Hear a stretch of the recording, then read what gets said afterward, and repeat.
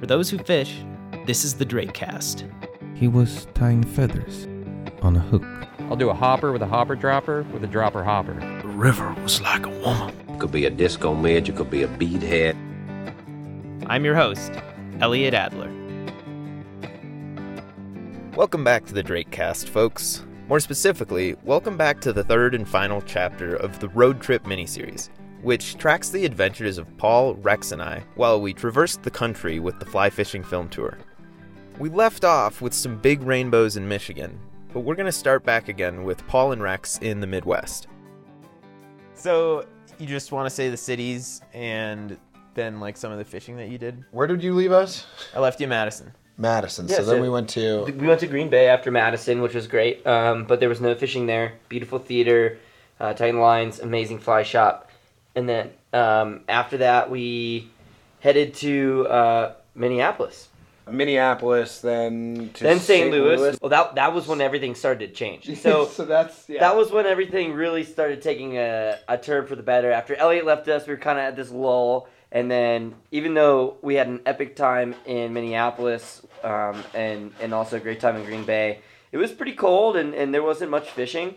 But Rex and I had decided to contact a couple of people that are super fishy that we know through Elliot and through our friend Connor at Sims.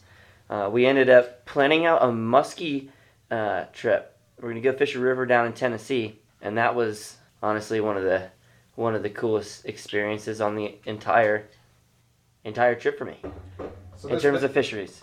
Drive 4 hours after our show, and just to get some time under our belt, and then drive another 3 hours at the crack of dawn so we could fish like a half day, 2/3 of a day type of thing with Chris Willen and Jimmy Dobes, who operate out of Tennessee. These guys are, one is a full-time muskie guy who literally spends more than 200 days on the water targeting muskies. And for anyone that really loves to fish, I mean, you understand dedication, but to target a species of fish that you rarely catch, especially using the methods on, targeting fish on giant flies with super heavy sink tip lines, I think that it's like one of the most interesting fishing personalities I've met in a long time. And then Jimmy Dobes is also a really well-known striper guide in the area who's also a Sims rep. I started off in a boat with Chris, and Rex started off in a boat with Jimmy. I mean, one of the cooler fisheries I've personally seen. It started off with Jimmy dropping his boat because Paul and I drove to the river with him, and he went to go pick up Willen and basically run the shuttle. And Jimmy was like, hey, just go ahead and back row up into this hole just upstream. It's pretty slow. You guys will have no problem. Keep an eye on river right. Like, you might see a fish up there. And Paul and I were like, whatever. Yeah, sure. Like, you don't even catch muskie. Like, we're not gonna see one the first 5 minutes we're on the river. And lo and behold, we just finished tying on a fly that we didn't. I was like, Rex, muskie, right side of the boat, and he goes, don't move. And Rex tied on a knot quicker than I've ever seen anyone tie. This giant 7.5, 8-inch streamer, and just you threw it in there. You made a good cast. And we had a shot. We had a shot.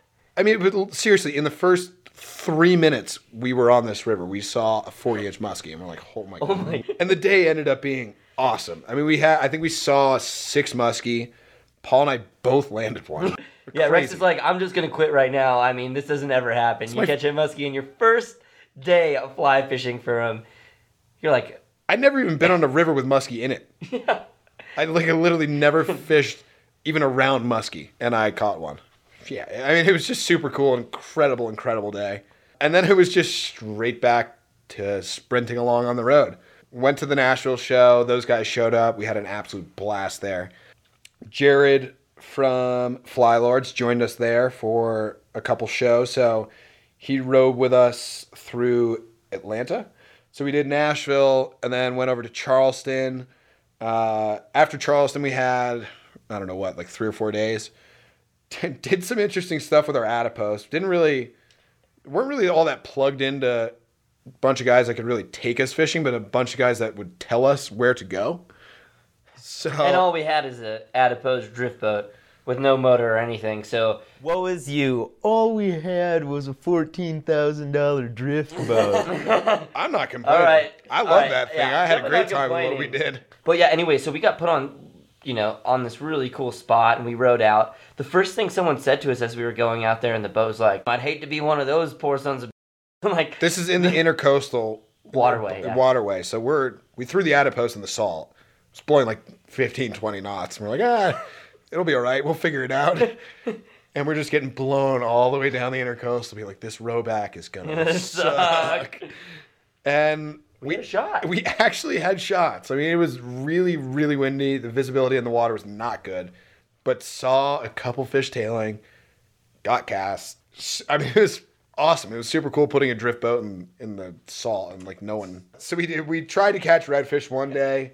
Then we tried to catch shad another day, like in true central South Carolina Americana.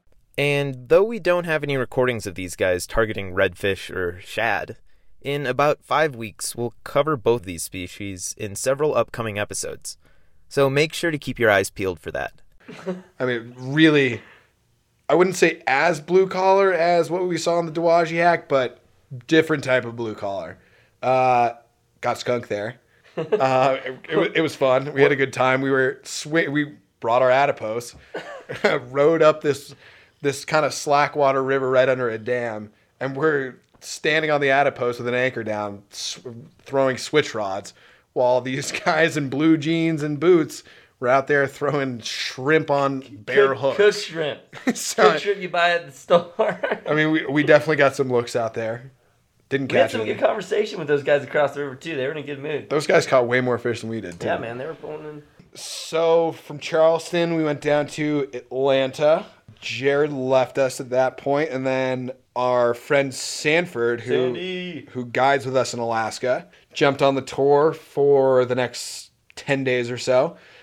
Did our Atlanta show. Whoa, let's not miss out on some of the Atlanta stuff, because it was a different kind of place. That was good. And that was a really good show. And had a bunch of drinks, and then all of a sudden we're standing in this like circle, and we meet one of Frank's friends, and he tells Rex this crazy story.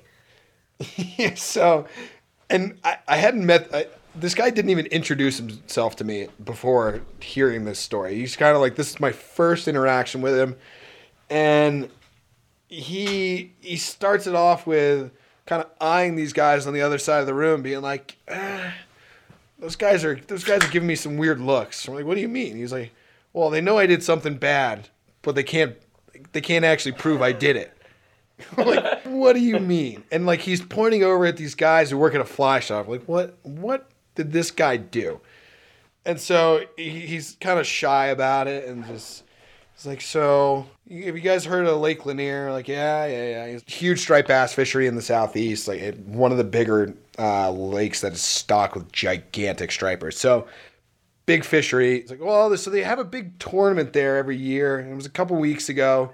So this guy, and he didn't really tell us why he did it or why he wasn't even just fishing in the tournament, but he chose not to be in it. And in the lead up to the tournament, realized that he could kind of stir up some shit. So the way he decided to go about this was the morning of the tournament, he bought like 50 bags of popcorn and loaded up all these bags of popcorn on his boat prior to the tournament, like bell drop, and drove out to some harbor or some bay where you could see it from the actual marina launch, but you couldn't really like know what was actually happening. So he goes out there first thing and dumps these 50 bags of popcorn all throughout this bay. And I mean, anywhere that there's seagulls, if you throw a bunch of food around, they're going to go absolutely apeshit. So this guy basically causes a huge ruckus with all the seagulls just dive bombing this bay. And everyone's kind of eyeing it from the tournament launch. There's fish blitzing like crazy over there. Look at the birds. They're diving on bait. It's going to be a race to this spot. So horn sounds, and literally half of the fleet goes bombing over to this bay, only to find that it's just, the entire thing is just covered with popcorn. and there's seagulls just going absolutely berserk. And he's sitting over on the bank just smiling to himself. Like, I got those fuckers. Just so good. And he was like, yeah, I feel kind of bad. Like, you guys mind if I just go up on stage and just kind of like, well, so you guys know that tournament? Well, it was me. It was so good. The way he described it, like his whole demeanor, was more of a plot then. I think he was just having a good time, and he was like, you know what? I'm just gonna go fuck with these guys. Cool. Atlanta. We were ready to move on from it pretty quick, so we got up first thing, and like the next destination we had was Fayetteville, Arkansas. And anyone that fishes, not anyone, but if you're familiar with trout fishing in the Southeast, you've heard of the White River.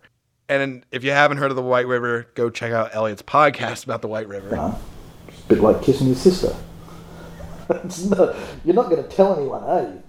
By the time I'd finished that 3/4 mile dive, everything I'd ever thought, read, seen, I went, this is bullshit. I mean, streamer fishing is for the 30-something ADD child. I mean, it's nonstop, go, go, go, go, go, go, go, go, go, don't stop,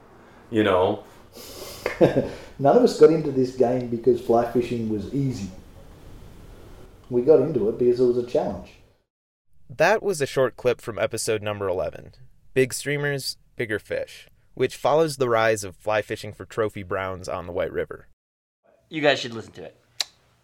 So it's Paul, Sanford, and myself at this point, and we wake up the next morning, and it's roughly a 12-hour drive. And basically, if we get over that night, it gives us 2 full days to fish before we have to go to Fayetteville and put on our shows. So we finish this drive off, and we get out there like 8:30. And at this point, like, we were paying attention to the conditions. This is like 2 weeks after the shad kill. The whole thing with the white is that they've got a huge generation schedule where they'll pump like 20,000 CFS of water out of the dam, and it's absolutely enormous. If you hit it right, there's a big shad kill that comes through the dam, so the big browns all gorge on these big shad. So that was not going on. We just missed that. So we figured these fish were kind of not that interested in streamers. The water was at like 750 CFS, so really small for that river. And it was also just sheer coincidence, sow bug weekend, which is some huge tying event in the area. So in Cotter, they've got like 1,000 different people that come out to it. So it was a weekend. So everyone and their mothers was on the White River this weekend, and we knew it when we got there. So we were looking at the conditions being like, all right, it's low water. There's everyone here. The fishing just can't be that good during the day. The conditions are awesome for night fishing. Let's just throw the boat in the water and just see what happens. So we just drive straight up, like literally throw our bags in a room, drive straight over to the river. Oh, by the time we got to the river and like we're putting the boat in the water, it was 10:30. Yeah. And so Sanford had done this a month and a half prior, like right as the season had opened. So he'd at least done it at night, but Paul and I had no idea what the we were in for. And keep in mind, when he did it before, it wasn't good. He did it for like 4 nights and moved like 10 fish. So our expectations were not crazy high, but I mean, the conditions seemed great. So we put the boat in the water, go down to this first run, and night fishing down there. How much do we want to talk about this? Are we just full on? I mean, I don't care. I think we could just probably keep it to the point where, all the photos have my show. It just started off with us fishing mouse patterns. Sanford really was doing that. I had started off the night catching a couple fish on streamers, and immediately we knew, like, okay, we can catch fish and not see what we're doing at all. We don't know how we're casting. We don't know what it looks like. But if you strip it in the right way, you might catch a fish. It was a weird experience. It was super trippy. We were all saying, like, trying to row down the river, your whole depth perception is just completely thrown off. It started by putting into that first run. Sanford and I threw mice, basically, to start the run, fishing from the bank. And then Paul followed us up with a streamer and hooked, like, 3 fish. We're like, holy shit. We can get them. This is actually working. What the hell? Yeah. And so we get back in the boat and start floating down. We leave the front guy with a mouse, back guy with a streamer, and the front guy going into this first run, just basically the tail out of the one we just wade fished. Dude, bam! Got lit up. Non-stop. I mean, you're hearing just bowling balls. I stopped casting. On our mice. I stopped fishing. It was crazy. And so, like, the first run, we got, like, 12 blow-ups on mice within, like, 150 yards. I'm like, oh, my God, this is on. Like, this is the real deal. And so, like, that first night was our best night. We didn't keep track of numbers. We don't know. We just based it off the last night because for us, every once in a while in Alaska, you'll have a client who's like, I would love to know how many fish I caught today. And I'm not going to sit there and let someone take a freaking counter that an umpire would use in, like, Little League Baseball and let him, like, click away the numbers. No, like, the fun, creative way to do it that keeps me sane is by using the alphabet to name all the names of fish. Ladies first. So we started off with lady names. And then we went through and it was, you know, you go Alfreda, and then we're Brittany, Carly, and the next thing we know, we're at, like, Zephyr for girls, and we're like, holy crap, dude, we're crushing these fish right now. So the last night, we actually counted through the alphabet, and I think we landed, how many fish did we actually land? It was 13 for 34 the last night. So you're not landing a lot of these fish, though. That's an important thing to realize. Like, I think it's easy to be someone listening to this conversation to be like, how do you really know those were fish? And a lot of these are short strikes. You feel the fish, hit it, we're casting, and it's dead quiet, and there's very little wind. And honestly, we proved after hooking fish after a while, like, those same noises and sounds and feelings we were getting when we hooked up with fish and landed them were the same ones we were getting when we weren't. And a lot of them you're not going to see whatsoever. You're not going to feel whatsoever. But you hear something rolling out where your fly roughly is. The joke was, like, we'd literally be floating down the river and we hear something explode. Like, oh, something just got killed. Oh, something just died. Dude, it was happening that first night was our best night, hands down. The conditions just were incredible for it. It was super warm, it was super overcast, just perfect. And we hit it really, really well. Second night, cold and clear. It was slower. It was noticeably slower. Third night was very good as well, and we had kind of mixed conditions throughout the night. But I mean, we, again, based on that last night's actual hard numbers, we raised over 100 fish. I mean, and I don't know how many we actually landed, but I mean, it was insane. To put it the best way possible, I'm just going to quote my friend Sanford here. After these 3 incredible nights of fishing, he goes, "Isn't it remarkable that you guys have fished the White River for 3 days and you've never seen it? We have no idea what the river looked like when we were fishing it.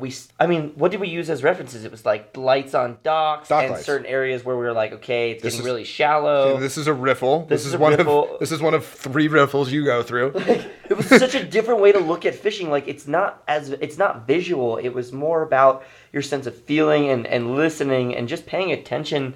It was really kind of a calming way to fish, obviously until fish hit, and then it was just straight chaos. I mean, I really hope that people that do listen to this might know someone who maybe has never gone fishing or ever thought about going outdoors because they're really kind of like, it's maybe a barrier in their life. But if you learn how to cast, you don't need to be able to see what you're doing. You really can pay attention to your senses. And that was one of my favorite, easily my best night of fishing in my entire life. Those 3 nights. We were all saying it. And we've spent a lot of time fishing around this country, Alaska, South America, Sanford included. And it was probably the most remarkable stint of fly fishing any of us have had in the lower 48. It's so unique. It was like nothing else. It's totally uncomparable to any other thing that we had all done. I'm sure there's fisheries out there that you can go throw streamers for bass or do God knows what in the night, but for us, for trout fishing, that was, for me at least, one of the cool... I'll second that. Yeah, the coolest trout fishing I've done in the lower 48. So go mouse fishing, even if you're not on the White River in Arkansas. Try it somewhere else. So have you heard the whole night bite debate? I don't think so. Okay, I don't know enough about it, but there's a push that the fish are getting so much pressure in the day that they need that 12 hours at night. And this push isn't necessarily on the White River, but I've seen a kind of national dialogue about whether or not we should be targeting fish at night across the country. And so there's like I've seen the hashtag like the night bite doesn't count or something like that. Sleep. Yeah, something like that. And so I get where they're coming from. What are your thoughts on all of that? I didn't really think about that. Like we said, we haven't really seen the White River during the day. I don't know we were alone. It was us. We did talk us and us alone on the river. Like, I don't really know how that kind of pressure does impact this fish. Maybe that's a really good point. I didn't consider that before.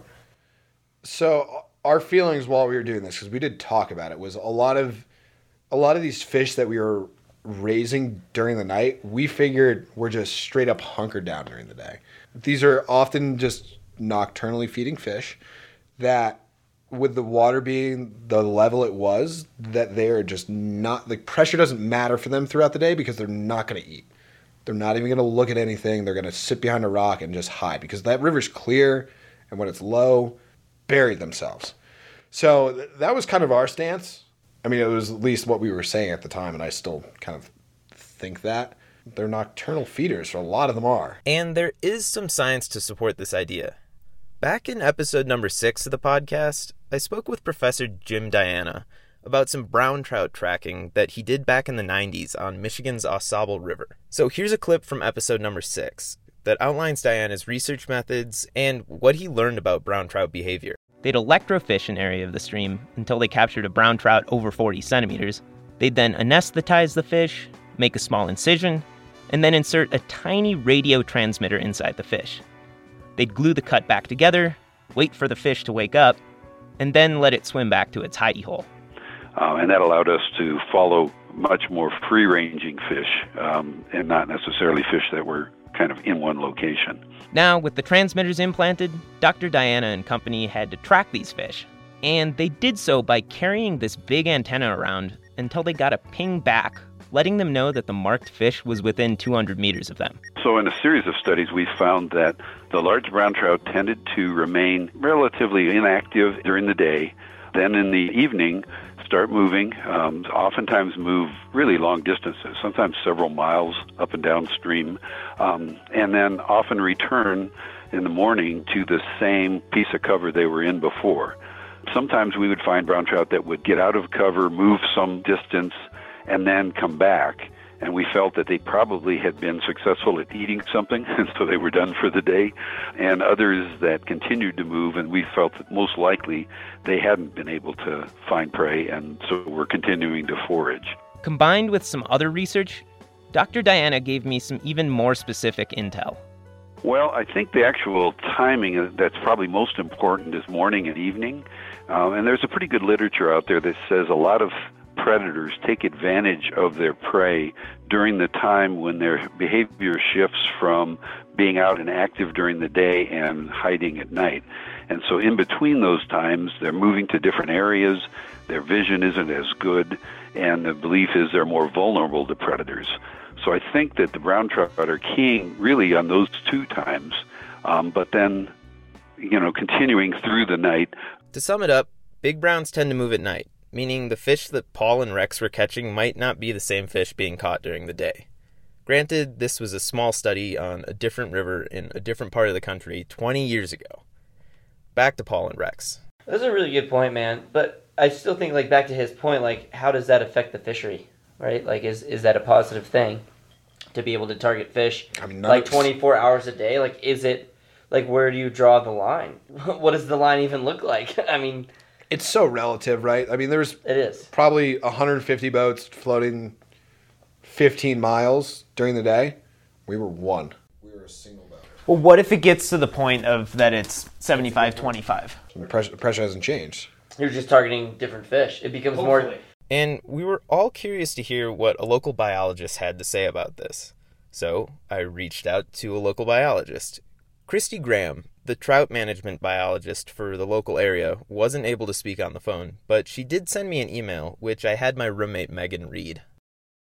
Numerous reasons for opposition have been cited, included safety issues and concerns about spotlighting, targeting big brown trout. That being said, we, Arkansas Game and Fish Commission, have no biological evidence at this time to suggest that night fishing for trout is detrimental in any way.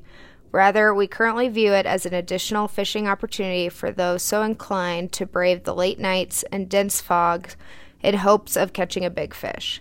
Over the next few years, we hope to get a better idea of the number of people who fish at night and the numbers of trout being caught and or harvested at night. Based on our observations from working at night on the rivers, we anticipate that effort, catch, and harvest of trout will be far less at night than what we see during the day.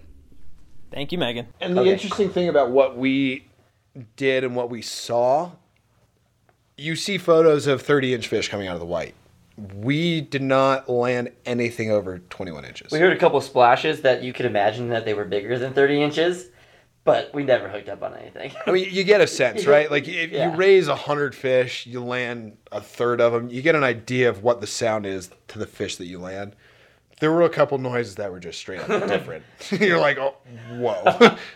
Whoa, that was big. But, like, that happened maybe 4 times. And so our average was awesome, but it was 16 to 21 inches probably. And very consistently in that range, with the occasional, like Paul said, the occasional blowout that sounded just big.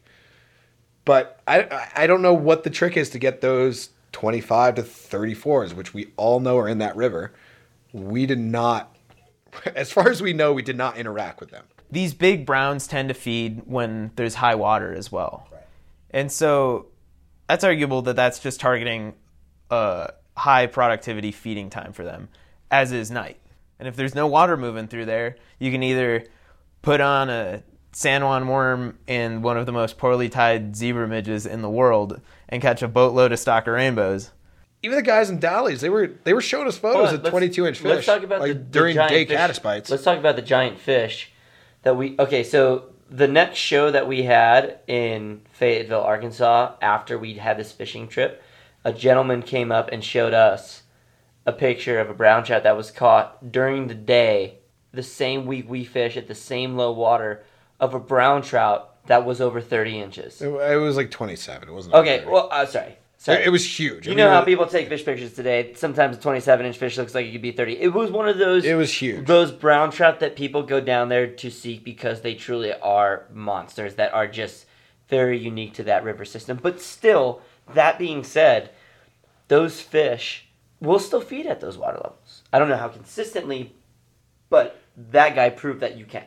My reaction is I don't think that's just kind of like a nitpicker thing. You're making an argument out of nothing type of deal, right? Sure. Like these fish are going to get pressured. They get pressured. Whether it's one extra boat in the middle of the night or it's all during the day or 30, 70, some fish are going to wise up to it and some fish are still going to eat. Kind of my feeling on it. I mean, I don't think the way we were fishing was all that impactful. This seems like a logical spot for a break.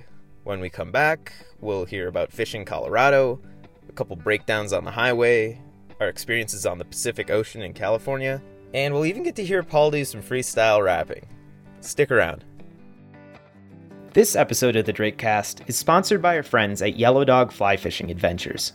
I called up Tom Melvin, Yellow Dog's director of sales, to chat about a trip he just got back from. So I went up north in Canada, all the way up to the Northwest Territories, kind of right below the Arctic Circle. We were running around in jet boats, then also utilizing floatplane aircraft, fishing for some of the largest lake trout, art char, and grayling you can find anywhere in the world. It's a great trip for the anglers that are looking to really head to a truly kind of remote, untouched portion of Canada, and just be able to see kind of that country and that environment so close to the Arctic Circle is very unique. It's an unbelievable experience, something I'd highly recommend to anybody.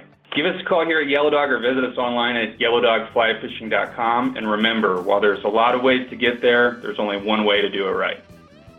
We're also sponsored by the good folks at Scott Fly Rods. I grew up using my grandpa's old fly fishing gear that was from the 80s. And when I bought my first fly rod of my own, I did a bunch of research and ended up going with a 9.5-foot, 8-weight Scott Radiant. I love that rod. And it's still my go-to for salmon, steelhead, and anything warm water. This February, I snapped the tip off while on the White River, and Scott had it back to me in 3 weeks. If you're looking for high-quality rods that lend themselves well to overly sentimental attachment and great customer service, look no further than Scott Fly Rods. Check them out at scottflyrod.com. Alrighty, on to the show. So, you guys do a couple shows in Fayetteville. Sounds like you had a good time. And then you had 72 hours to get up to Aspen, Colorado? Not even. It was a day and a half. So we had 48 hours to get to Aspen. Yeah, I think we drove straight to Boulder. So finished the Fayetteville shows and basically sprinted to Boulder. Did a restock that morning and then straight up to our Aspen show. Hell of a show, great crowd over there. I mean, it's Colorado, a lot of fishy people. So that was a really good time. Then we had 2 days there. Yeah, we fished the Roaring Fork for a day, which was for 2 days, which were pretty incredible. I mean, I'm sure you can speak to that quite a bit, but it really was an amazing couple days of fishing. Yeah, for a couple of us, it was our first time actually fishing in Colorado, which was awesome. Obviously heard tons about it. And actually being able to get on a river that was kind of, by no means peak, but definitely fishing well, we had an awesome time. I mean, it was just a great bite. So we did really, really well there. Saw a couple different fisheries. And yeah, I just had a blast in Colorado. We didn't make any on-the-water recordings during our time in Colorado. Taylor Creek, this is John. So I decided to call up Taylor Creek Fly Shop in Basalt, Colorado, right on the confluence of the Frying Pan and Roaring Fork rivers. Just a moment. Let me see if I have somebody who can do that with you. Right. This is Justin. How can I help you? This is Justin Moore, and he's the one that pointed us to our fishing spots. So we had a lot of debate about how good our day of fishing was. Like, if 100 is the best conditions ever on that river and 0 is full blown out, absolutely no chance to catch a fish. Like, where in between those two do you think our day was? That's up for debate, man. That's how you choose what your perfect day on the river is, you know? To one guy, catching one beautiful rainbow on a dry fly in that section could be 100 for him, you know? Catching a fish alone in that section can be 100. I mean, I would say you're way up there. I mean, catching fish up in that section is not easy. As you definitely a section of water where you have to be stealthy and a lot of sight fishing and hooking on fish before your indicator, if you were indicator fishing, would even think about moving. But the fact that you're catching fish on dries, nymphs, and streamers I'd say it's pretty good, man. But yeah, I mean, just being up in that section is already special enough. And the reason I asked Justin this is because this river was fishing pretty darn well the day we were on it. And we just wanted to see how it normally performs. Putting our egos aside, I asked Justin how the fishing has been lately. Starting to kind of see the first waves of runoff. Unfortunately, the freestone isn't fishing as well, even though, the shoulder, you can still fish, banks and things like that. But it's definitely getting some color into it now. But prior to this, I mean, it was probably the best blueing olive hatch we've ever seen, starting, early signs of spring. It was just pretty insane. Some guides who've been here for 20 plus years have said it's the best they've seen so far. So we had some pretty lights out fishing kind of leading up to this. But the Frying Pan, we're starting to see blueing olives starting to hatch kind of throughout the entire river now. I wouldn't say they're heavy, but they are definitely here. So large midges are still hatching consistently on the pan, so we're still fishing dries plenty. Nymph fishing has been really good, especially kind of before the runoff. We were starting to fish stone flies and a lot of caddis patterns. Prince nymphs were just lights out for a while, but now we're kind of not fishing it as much. But we're thinking that this runoff period is definitely going to be shorter than longer, obviously, because of the snowpack. So. And how about that green drake hatch that I hear about so often? Don't come here. It's not the best. No, it's lights out, man. I mean, it's the bona fide lightning round. I've never experienced a lightning round anywhere else. Wait. Can you tell me what the lightning round is? Sure. Yeah, it's kind of that last hour of daylight there to leading up to the last 30 minutes of where you can actually see can be it's just a sea of rising heads. It's pretty incredible just to watch more than anything. But the fishing, you better have 2 full things of dry shake and be ready and have a couple extra flies ready to tie on because it can get pretty crazy out there. It's that short last little bit of light that you get. I mean, we even fished with headlamps past when the sun goes down and still catch fish on drakes. So if that's not saying something, I don't know what it is. And when will you start to see those drakes popping off? near the beginning of July. It's kind of when we start seeing the first wave. But it differs every year. Every year is different as far as amount of water. So from what I've heard, the Aspen Valley didn't get as much snow as people were hoping this last year. Is there a chance that will affect river conditions later on in the season? Potentially. You never know. We did get some late moisture. Here, I actually got the email today, from my understanding, from the Roaring Fork Conservancy on snowpack. And let's see. This is from the May 3rd. Roaring Fork watershed is currently 62% of normal for this time of year. Blah, blah, blah, blah. So, as far as affecting it, it could potentially affect it, midsummer. We're not fishing as late on the Roaring Fork due to the water temperature and putting stress on the fish. But it could, for leading up to that, it could be some of the best dry fly fish. You should just, I would say, make sure you guys look at our fishing reports online at TaylorCreek.com. We pretty much update those almost daily, and they're pretty extensive as well. So definitely worth the time at checking out. Back to Paul and Rex. The original plan was to fish Colorado for 3 days. We decided to call it early so we could go sightseeing in Utah. Got to Arches, saw Arches. It was incredible. And Elliot was with us again at this point. So it was me, Paul, Sanford, Finally back.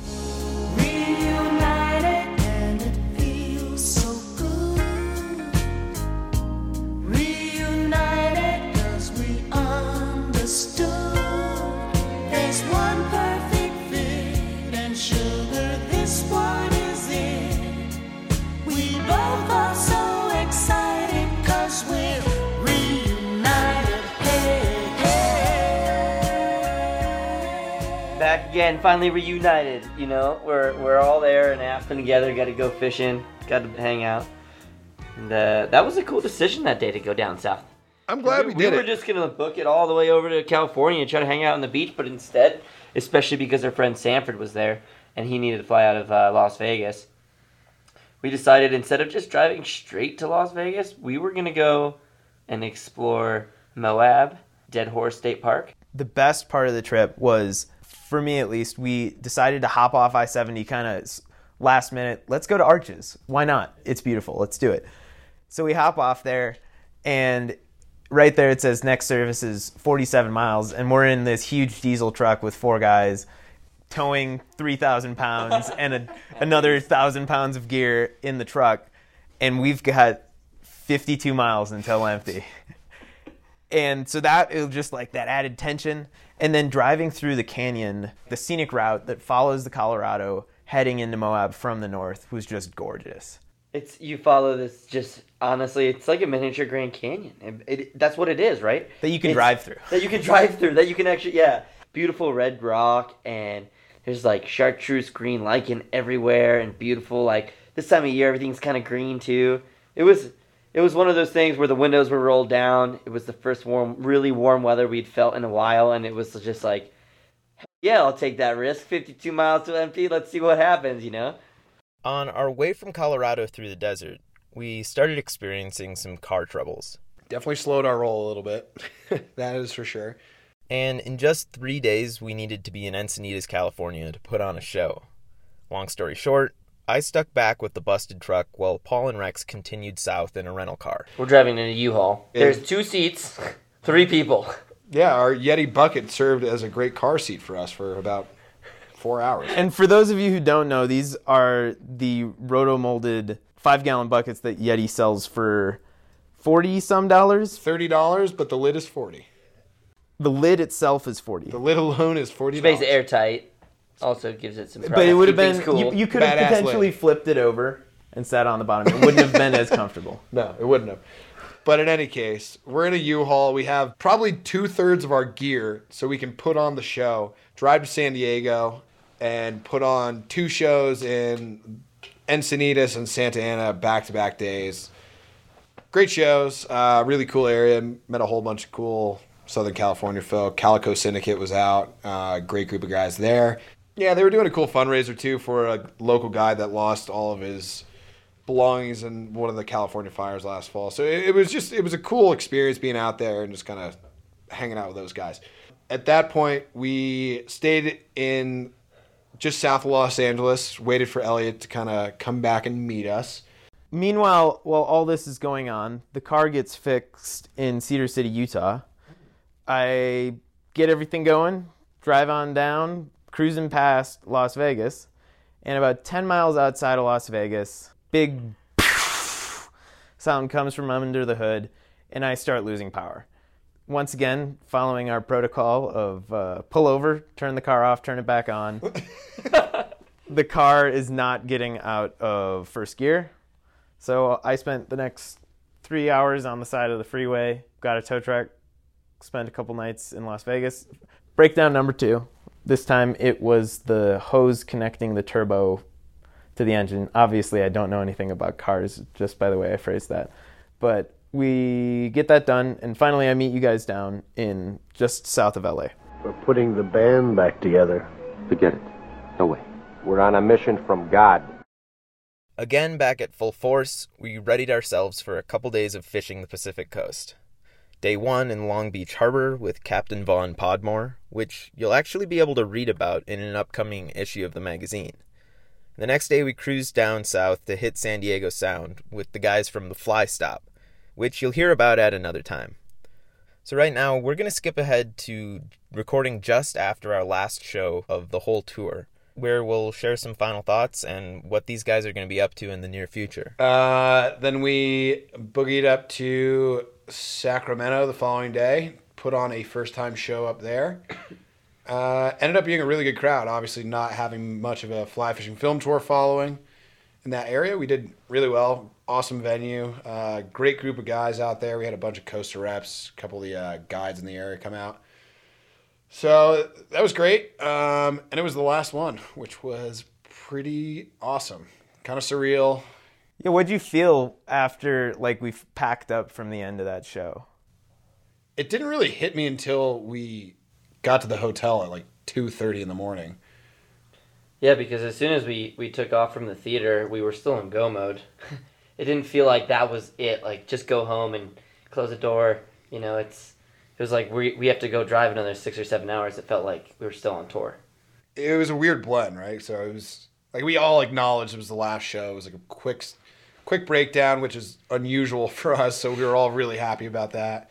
But yeah, just sitting in the car. I mean, there was some talk of kind of the full sentimental feeling of what we'd gone through in the last 3 months, and that was all well and good. But it really didn't hit me that we were done until we got in our hotel room at 2:33 in the morning. You're like, all right, let's get up at 7 and start driving again. Oh my God.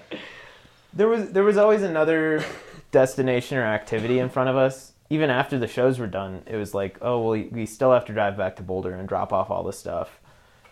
And it really hasn't hit me until right now that you guys are leaving at 4:30 in the morning on a shuttle to the airport. And I'm leaving at midnight, just going completely separate ways. Yeah, it's weird. It's kind of shitty. I mean, we had our 2-week break during the tour where Elliot, you were in China, and even then that felt strange, kind of splitting up the band. Yeah, this is going to be a little bit longer. I mean, we're heading up to Alaska here pretty shortly. You're pretty locked up for May, so this is the last time the gang's getting together for. I mean, maybe we'll come up with something in May, but probably not till next fall, maybe even next tour. Yeah. So yeah, I mean it's a shitty thought. It is, because it's been really fun. Spending a lot of time together, and we all pissed each other off at many points throughout the tour. Oh, yeah. But always hugged it out and got back on the water and had good times. So what's next for you guys?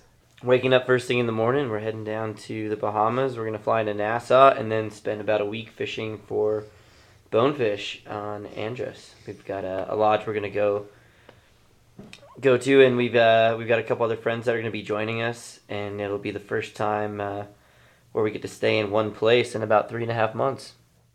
Yeah, I was thinking about that the other day. The longest stint we had in any one location was Tom's house. That was 5 nights, but every single day we drove a minimum of 45 minutes, right? So, I mean, given we slept in the same place, but we weren't in the same place by any means at all. So yeah, it's gonna be weird. We're gonna have a home base. We're not gonna be getting in a car, which is gonna be awesome. Yeah, pretty surreal. It's been a really quick turnaround. Like, I mean, we kind of touched on it, but we had our show, Thursday night? It's now Saturday night. Dude, they don't feel like... I feel like that was yesterday. Yeah, really. They really blend together, don't they? Yeah, I mean, we dealt with a highway getting shut down on us. It's been a whole bunch of crap. And then a whole big breakdown today, so it's now happening now that we're finally kind of wrapping up shop, and the Bahamas will be great, and then it gives us roughly 3 to 4 weeks after the Bahamas before at least Paul and I head back up to Alaska and start our 4 months straight of guiding. So this next month is going to be great for at least us two. I know you've got a whole bunch of things going on. Yeah, man. Tell us about what you're doing. Nobody cares about that. I really do. No, you got to keep it a mystery. Fair enough. Yeah, you don't want to keep everyone there. Keep the people guessing. Yeah, you can't show the whole nipple. Just the tip. Just like, where do you guys guide up in Alaska, and what kind of... Because there's a million fisheries up there. There's a million different operations. What exactly are you guys doing? So we work in the Lake Iliamna area, which is just west of Anchorage. You can only really get to most of those places by flying in a plane. It's roughly 2 hours. We fish a lot of the tributaries into Lake Iliamna, and we specifically target the rainbow trout in those systems. They have one of the largest sockeye runs in the entire world, and we fish behind those salmon and target the rainbow trout that feed on not only their eggs but also their fry. So we get to do that for 4 months, which is totally crazy adventure. Working for New Halen Lodge. We left that part out. Yep. Yeah, New Halen Lodge, which is on 6 Mile Lake, so like Paul said, just outside of Lake Iliamna. It's a crazy 4 months. We do fly out practically every single day we can. Basically no days off. Even the days you're not guiding, you're doing something. Bears everywhere, wolves, eagles, all sorts of salmon. I mean, you really get the full gamut of things up there. And it's a grind, but I mean, you're grinding in probably the most spectacular fishery in the world, so it makes it a little bit easier. And you travel by plane. That's one of, I think, the most unique things about being up there is being able to jump in a plane that was built in the 50s, and it still takes off. You still fly in crazy conditions, but no matter what, you get to really see a lot of Alaska. And just to take that a step further from the stories that you've told me, like, you'll strap inflatable rafts to the sides of these old planes, like on the floats, fly out 40 minutes somewhere, get dropped off, hike that raft across a mile of tundra, put it in the river, and then row your clients down to pick up point X, and then fly out. Like, it's pretty gnarly. It's not... Yeah, I mean, it's pretty spot on. While you're at the lodge, it's pretty cushy. As soon as you step on that plane or get on a jet boat, it gets super wild really, really quickly. Like, we're often, I mean, the flights are often very crazy. You're weaving through fog clouds, dealing with weather, wind, all sorts of crazy stuff, and you get put down on these places where it is truly wild, and like you don't really have backup. There's usually... You got 2 guides on the river, so you have like your support system with your other guide. But I mean, you're out there on your own, and whatever is thrown at you. So I mean, there's been days where it's hailed. We've had to deal with 60-knot winds on the river, broken boats. I mean, pop rafts, just all sorts of crazy stuff. And I mean, it's just kind of roll with the punches and make sure everyone gets home safe and has a good time doing it. I mean, it's wild though. I mean, it is the Wild West of the modern era, if you will. I feel very privileged that we have an opportunity to experience what that is, because I don't think I can really explain it to people. I think that you have to kind of go up there and really try to do it yourself and learn by failure. And sometimes really costly failure, not like the kind of failure that, is like, oh, well, I broke my phone, I won't do that the next time. It's like, okay, you can't drive a boat like that, or the next time you're going around that bend, like, you got to be on time. If the weather gets shitty, you need to fly out. Those are hard lessons to learn in most places. Yeah, I mean, it's the real deal. And pictures never do it justice. There's bears everywhere. The glaciers are unbelievable. And I mean, it's wild up there. I mean, there's a lot of pressure involved with it. But I mean, that's part of the job, and it's part of what makes it so special. Not everyone can handle it, and we're fortunate to be able to go back and do it again next year. Paul and Rex had a great time in the Bahamas.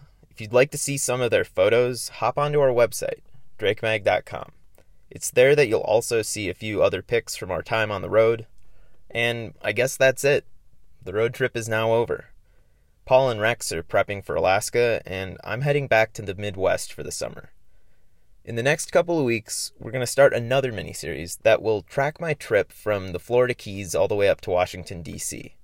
We'll talk about tarpon, redfish, brookies, stripers, wipers, Kentucky spotted bass, shad, and everything in between. So that's it. Hey Rex, you mind killing the music? We're recording some sick beats here. Thanks, man. Cool, yeah, and try to just do right into the tip. Alright. It's kind of really hard for me to understand the job when you're telling me to write things down, but I don't understand to solve the issues and the situations, call it the problem. It doesn't matter cause I'm fishing tomorrow, let's solve it. This is the equations, the things in life that you need to solve. Look at me before you're taking out with your own resolve, because I'm moving on the road from day to day. I know I gotta feel it before I understand the flow. Let's go, this is the fishing on the program. Dream like you know, I'm on the road with F3T because you know how it goes. This ain't the dream, this ain't the fucking job. This is what I'm doing today cause tomorrow, fuck it, I got no job. So I take a fucking breath, look at you, and I set the hook because the stripper's not gonna do the do. I keep on moving from one place to the next because I never understand where I need to fit in place. Reset the cast and understand your freaking dreams. Coasters on the scene with the 580p. They're trying to get us to the equations, let me know what I need. They want some Sims products, I'll tell you how to freaking feed. Fish with no chum, you need to hit that double weight. Do a two-hand cast with your buddy Brian Porter. Wait, rub-a-dub-tub, we got 4 men in an adipose tub. Wait, don't stop, let's hear the moment. Don't hit till the dub hits the track in the Mac, because this bass hits the trouble before your mind needs to attack. I had a freaking dream when I had to freaking see. I look back into the equation before I knew that I could be bigger than before, because this life is about find your own stage before you feel your own doubt, because this life doesn't give back, you can't even know. I'm thinking about my freaking F3T crew, so let's go right on to you know, because the Doug is the flow. We got Chris Keg on the microphone like the flow. He doesn't really matter cause he's cutting like the edit man, because he's so past the Reddit he can't even read the Reddit fan. Rex is out of the shower like what? He's coming out with no shirt on, and that's the truth, so what? We live together so it doesn't really matter. We see all the things in between the lines, even if you hate me, so please just take a freaking breath and understand that it's life. You looked at me the right way, and too bad you can't even write down what you saw yesterday before you're proud to be the baby before the day before you need to sway. Give me the F3 doody moody, cause I'm alright, that's all I got on that one. That's great, man. F3T road crew out. Thanks for listening. This has been the Drakecast.